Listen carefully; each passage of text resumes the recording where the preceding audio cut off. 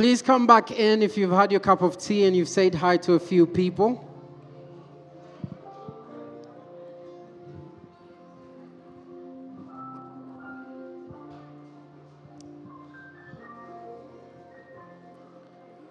Yeah, Lord, we want to rest in who you are. We want to rest in who you say we are. Come and have your way. Amen. Thank you, team. Good morning. Oh, good afternoon, actually. My name is Edgar King. I am the lead pastor, and it's an honor to be sharing this Sunday with you. If this is your first time here, Karibu Sana. For those who had traveled and are back, Karibuni Sana. So as the year begins, there's a freshness and a looking forward to good things. It's hopefully, right? There's always a looking forward to good things, and even as all that is happening, people are making New Year's resolutions. There's a hope that is born in so many people. But as all that happens, there's always this awareness that for new things to begin, something has just ended. So another year has just ended, and sadly, some of us finish the year with regrets, right? And it's from big ones from small ones to big ones. You promised yourself you'd read 30 books, and you couldn't do it.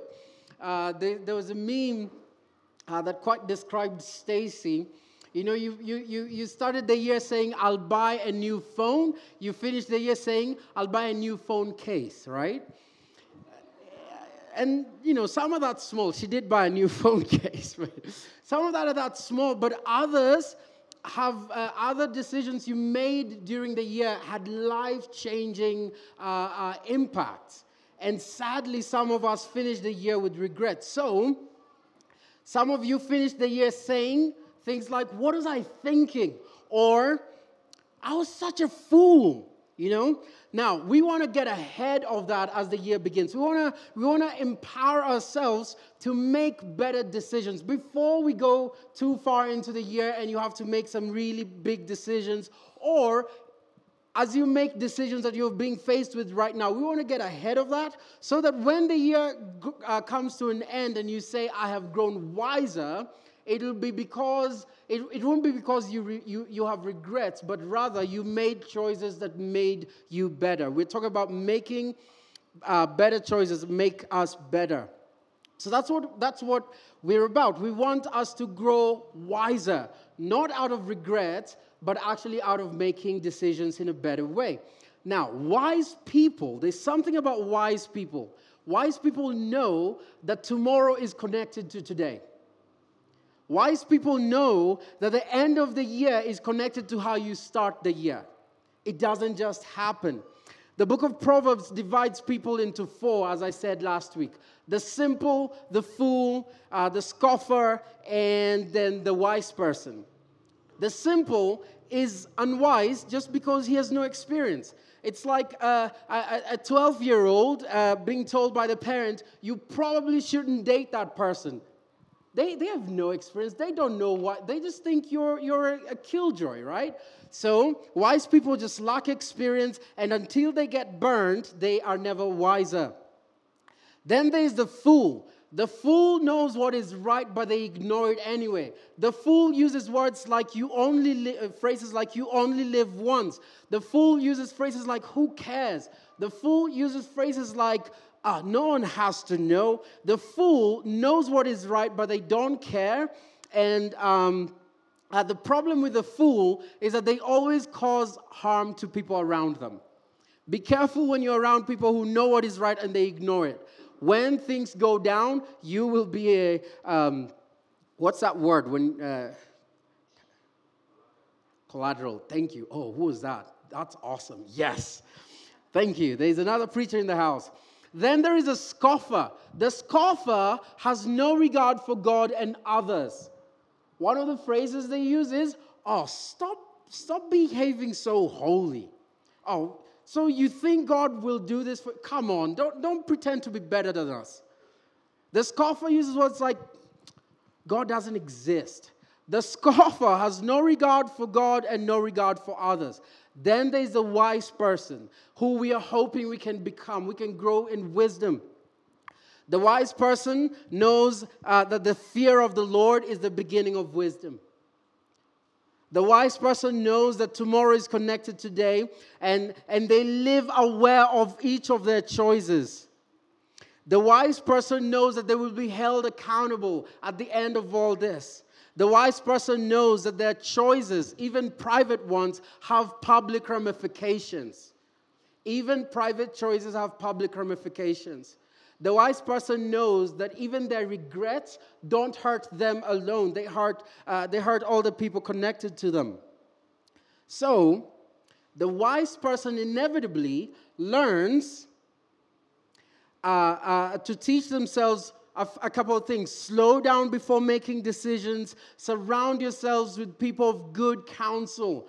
People who love God and love you. Not everyone deserves a table where you're sharing your story and asking for counsel, but it is so sad if there's no one at that table. Not everyone deserves to be asked for counsel from you, but it is so sad if there's no one you're asking for counsel from.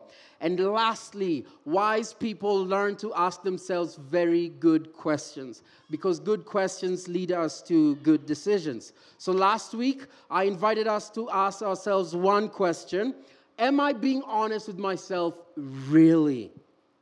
Are you telling yourself the truth? Why?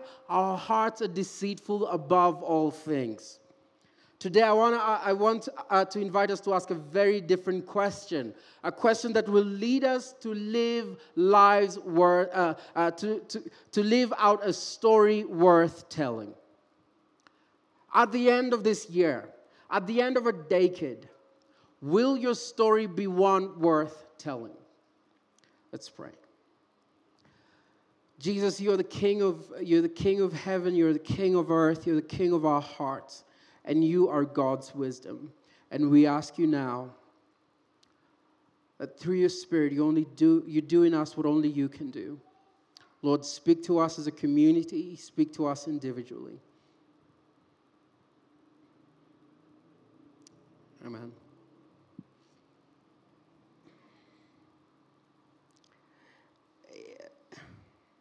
Just before I go on, or maybe I'll write it down here.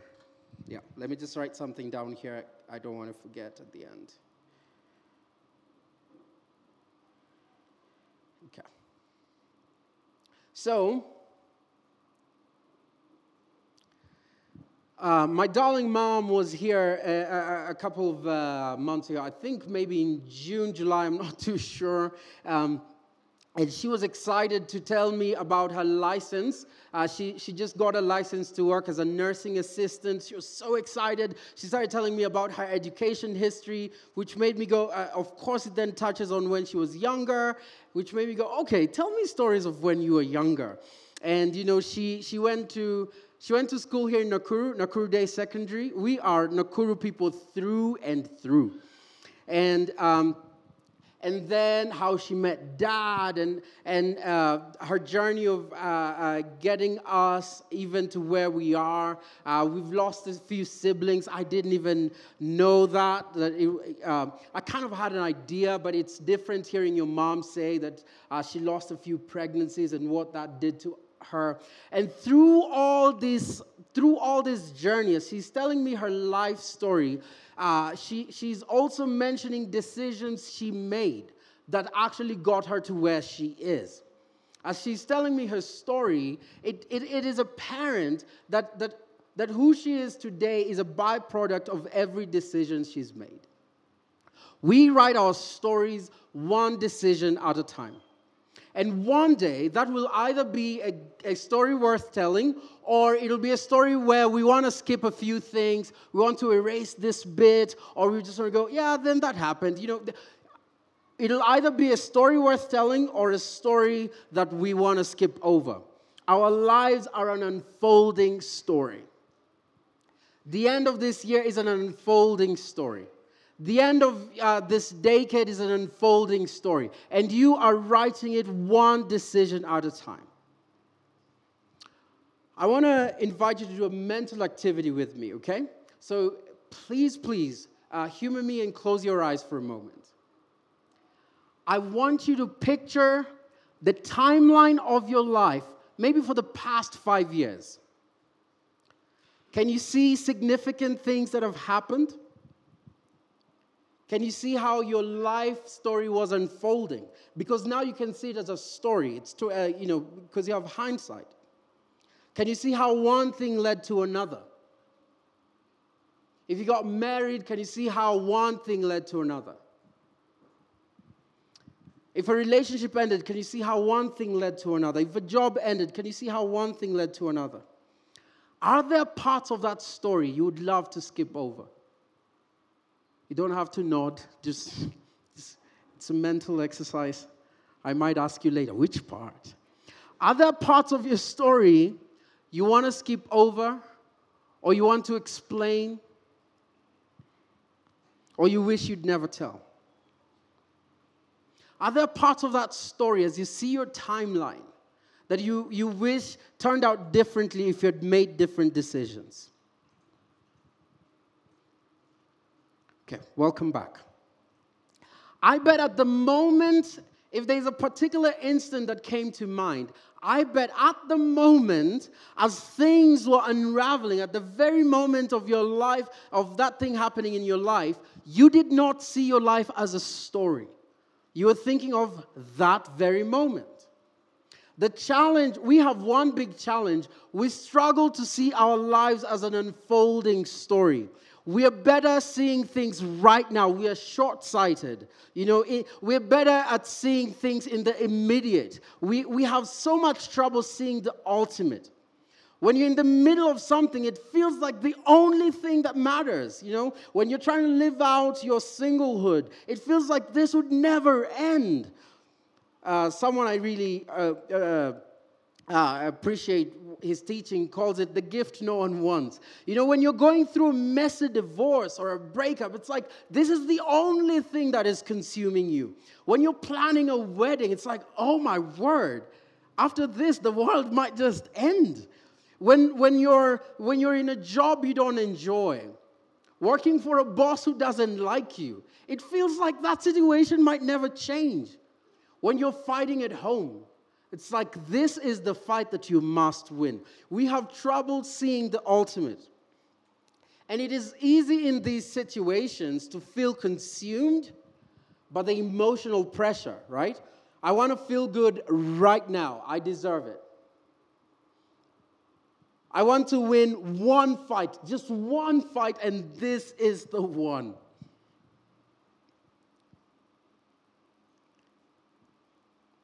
I want a relationship right now.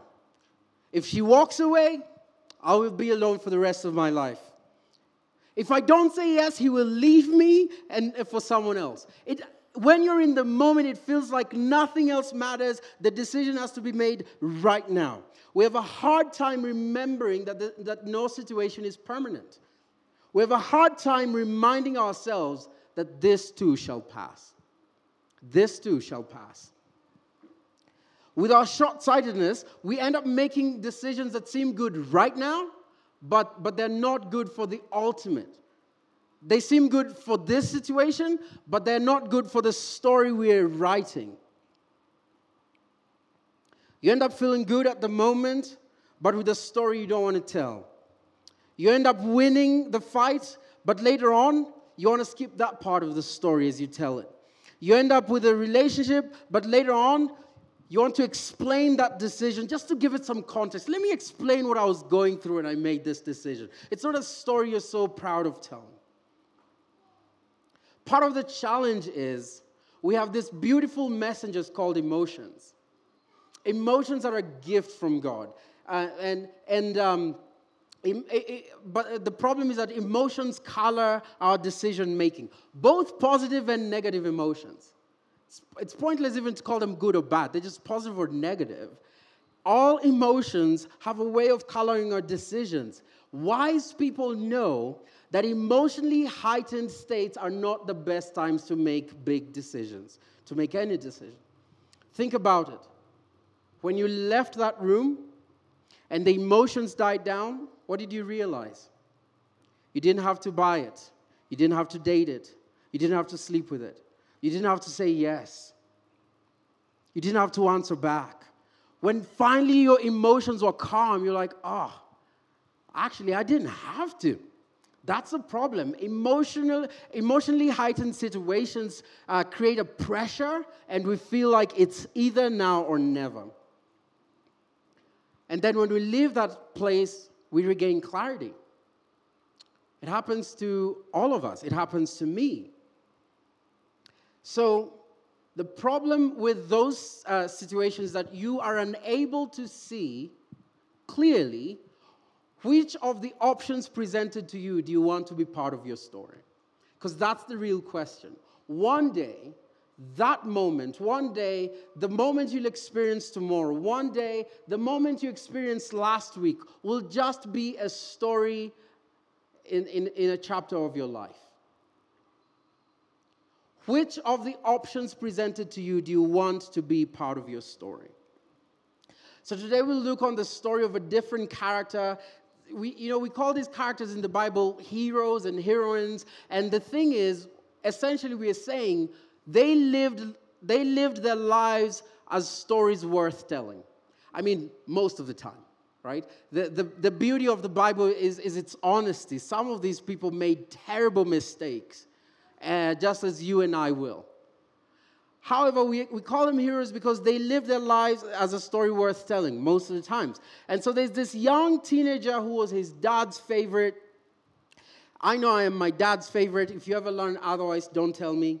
Also, I'm realizing that as people age, the favorite child becomes the child who's taking care of them. So maybe I'm no longer my dad's favorite. I don't know. But let's just go with that narrative. But Joseph had 10 brothers who didn't like him because he was daddy's favorite boy. And, sometimes, I was just looking out for kids that I know are several in the family. Parents often have favorites, right?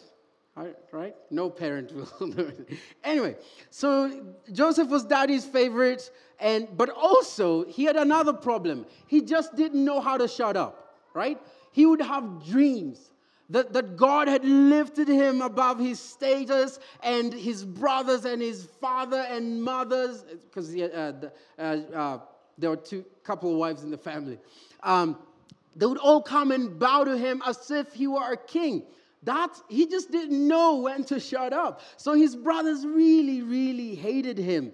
And he didn't make the situation any easier. Now, the brothers obviously got jealous. It's not enough that your father loves you more than us. You've got to keep telling us this thing that was actually against the culture. Elders never bowed to the young ones. So he was like, what is wrong with you? Who do you think you are? And so one time they were out in the field, and he's sent by the father to them, and they see him from afar. And in a moment of passion, they're angry, they're jealous. The son had probably been hitting them so long, and he's a reminder of everything that is not working out for them. Then they decide, you know what? Why don't we actually kill our brother? Really? You might not like your brother, but that's a huge jump, right? From I don't like you to I think I'll kill you. Like, that's a huge jump. And then they change their mind and they decide to tell him, but think about it. One day these 10 brothers will be talking to their children, and they will have to tell their story, the story of their lives. Is this a part that we'll be proud to tell? So we saw our younger brother, and we thought it would be nice to kill him. That's a story, that's a part of their story that they were probably not proud to tell. But anyway, so they sold their brother, and they thought that was a better decision. But you realize they were writing the stories of their lives one decision at a time. And you can tell that this isn't a story they were proud to have as part of their story, because when they went back home, they lied to their father. Like, by the way, your favorite son murdered. Kwisha kabisa. This wild animal came, ate him up. Why are they lying? Because that decision they're not very proud of. Otherwise, they should have just gone and told their dad, we've solved our problems. Maybe we've created new ones for you, but we've solved ours. They're not proud of the decision they've made, and now it's a permanent mark on their story. They have sold the ultimate for the immediate. Anyway, the now 17-year-old Joseph ends up in Egypt as a slave to a really powerful politician. And he does such a great job, he ends up being trusted to be in charge of his master's entire household. And you can imagine that. Like, what happens in someone in this situation that he continues to be faithful to a point that even the oppressors can tell that there's something on this kid. But anyway, so he's trusted above his master's everything, and then his master's wife, his master's name was Potiphar, becomes very attracted to this young man called Joseph, and maybe Potiphar traveled a lot. Maybe he was a terrible husband. Maybe. But seriously, is this the story Potiphar's wife wants to tell? She could come up with any excuse. Because she starts seducing this young 17-year-old. She could come up with any excuse. She could come up with any explanation for why she asked what she did. But really, is this the story that she wants? Is this the decision she wants as part of her story? So regardless of the situation, there's no explaining away the decisions she made. Does she really want to sit with other respectable women of her country and say, oh yeah, I slept with my slave? Is this the story she wants to tell? But you see, in that moment, she probably isn't thinking of her life as a story. She probably isn't thinking of the ultimate. She's thinking of right now, her needs right now, right there. In fact, we know that this is the case because when Joseph refused her advances, she accused Joseph falsely of attempted sexual assault. Why couldn't she stick with the story? Because it's not a story she's proud to tell. That's why she changed the story. Now, let's take a moment and look at Joseph himself. He's a young man, and he walks this story differently. Obviously, 17-year-old, of course his hormones are all over the place. He's a slave. How much choice does he have in the matter? This could be one of those moments where he tells himself, I could use this to my advantage and get ahead. This could be one of those moments he says, no one really has to know. This could be one of those moments he tells himself, you know what? If I refuse this, my life could be in danger. I might as well. This could be one of those moments he could justify his decisions in any way. But is this the story he wants to tell?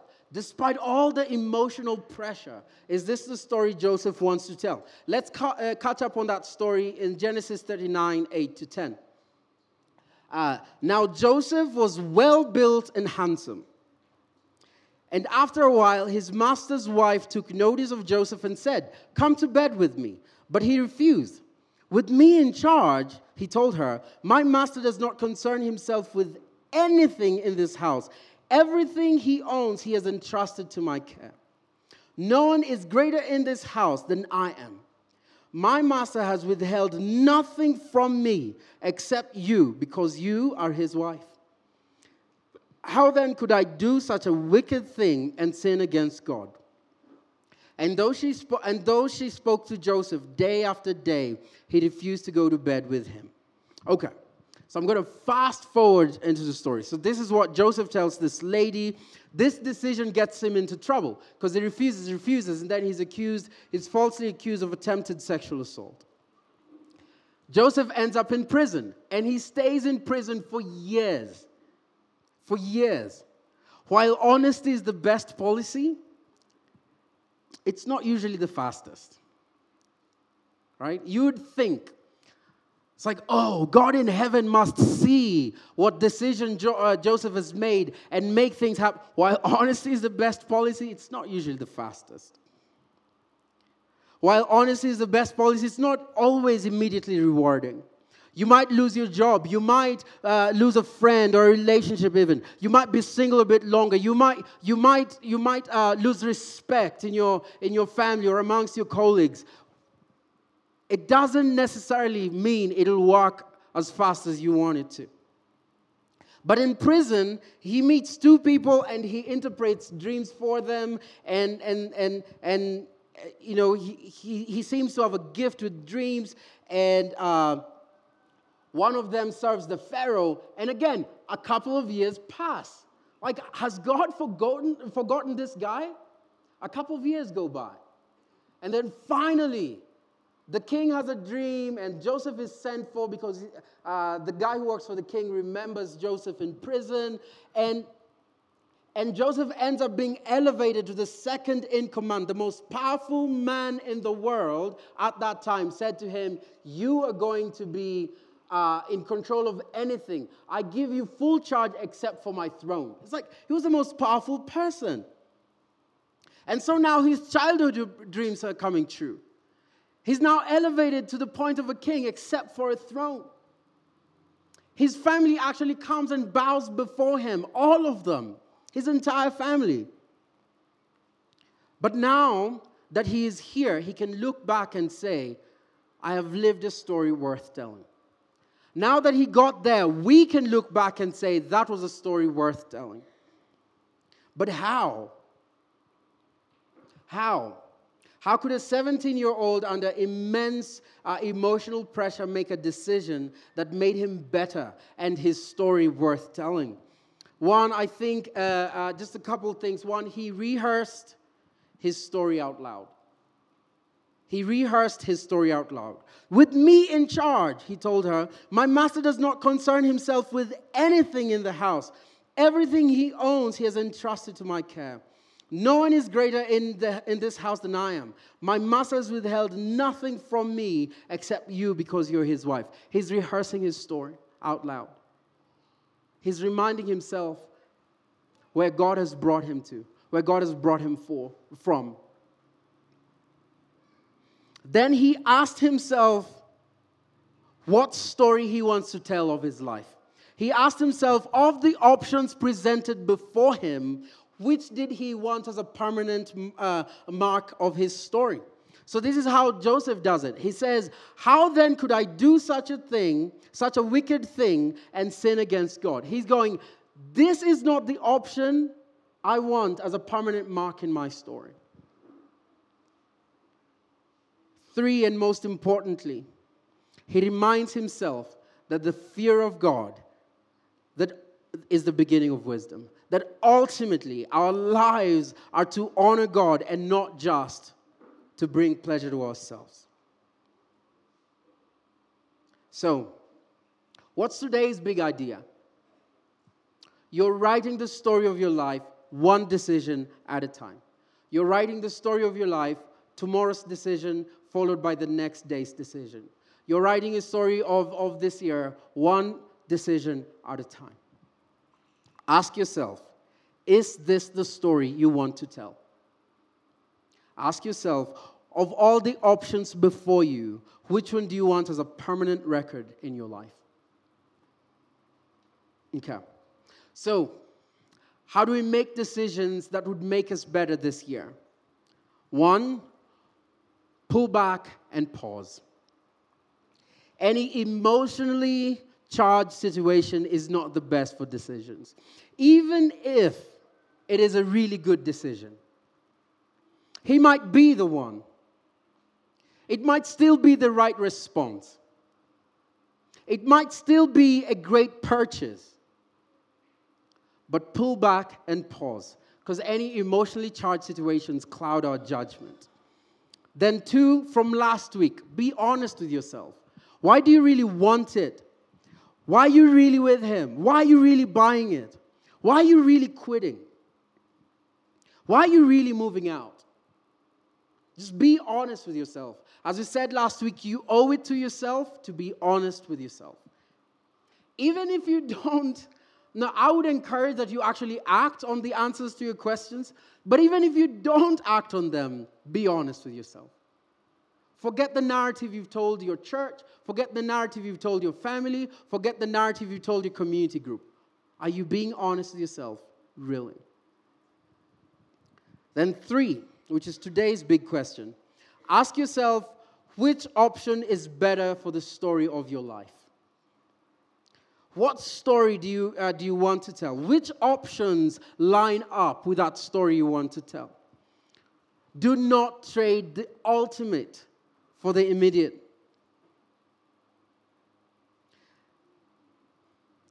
But sometimes we are in emotionally charged situations, right? It's like it feels like you don't have time to pull back and pause. So sometimes it's happening right now. The deadline is there. Hormones are heated up. Emotions are flaring. It feels like I've got to make a decision right now. I have to respond. I have to decide.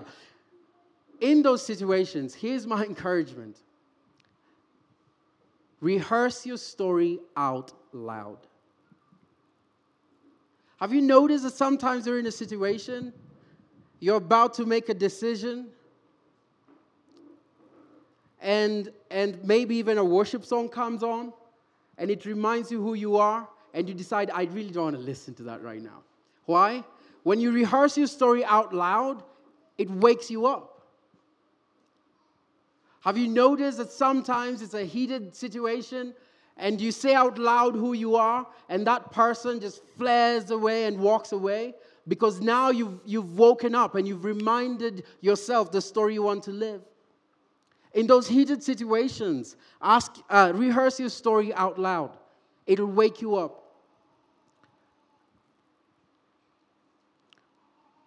I am getting better and better at asking especially 3 big questions. What does this mean for my integrity? What does this mean for my integrity? And every time I say that out loud, it wakes me up. My appetites just go silent. How do I tell this story to so-and-so? There are people I've committed my life to, and I told them, hey, I will always tell you this when it happens. So sometimes I'm in these situations and oh my word, how do I tell George about this?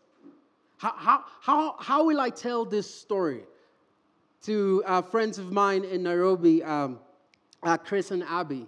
I'm their son's godfather. I love them dearly. They love me. Every time I'm in certain situations, I'm going, how will I tell this story to people that I have entrusted with my life? I've learned to ask myself, hey, would you trust me as your pastor if I did this, if I said this, if I picked this? Every time I try and rehearse my story out loud, it wakes me up.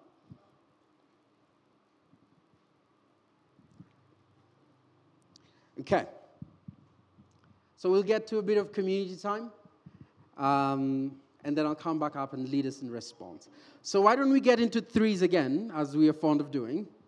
Or maybe I am the only one who's fond of it, but let's get into 3s, and so that it is never just me talking at you, you get to engage with these conversations.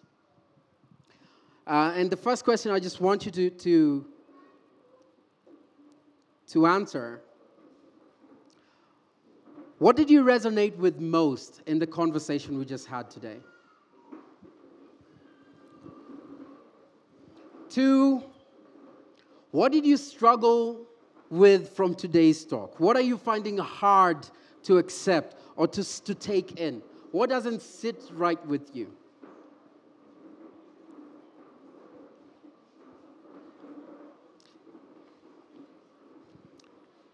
And lastly, what can help you make better decisions when faced with very tricky, difficult situations, when emotions are just all over the place? What do you think can make you better at making better decisions? So why don't we do that, and then I'll come and lead us in response.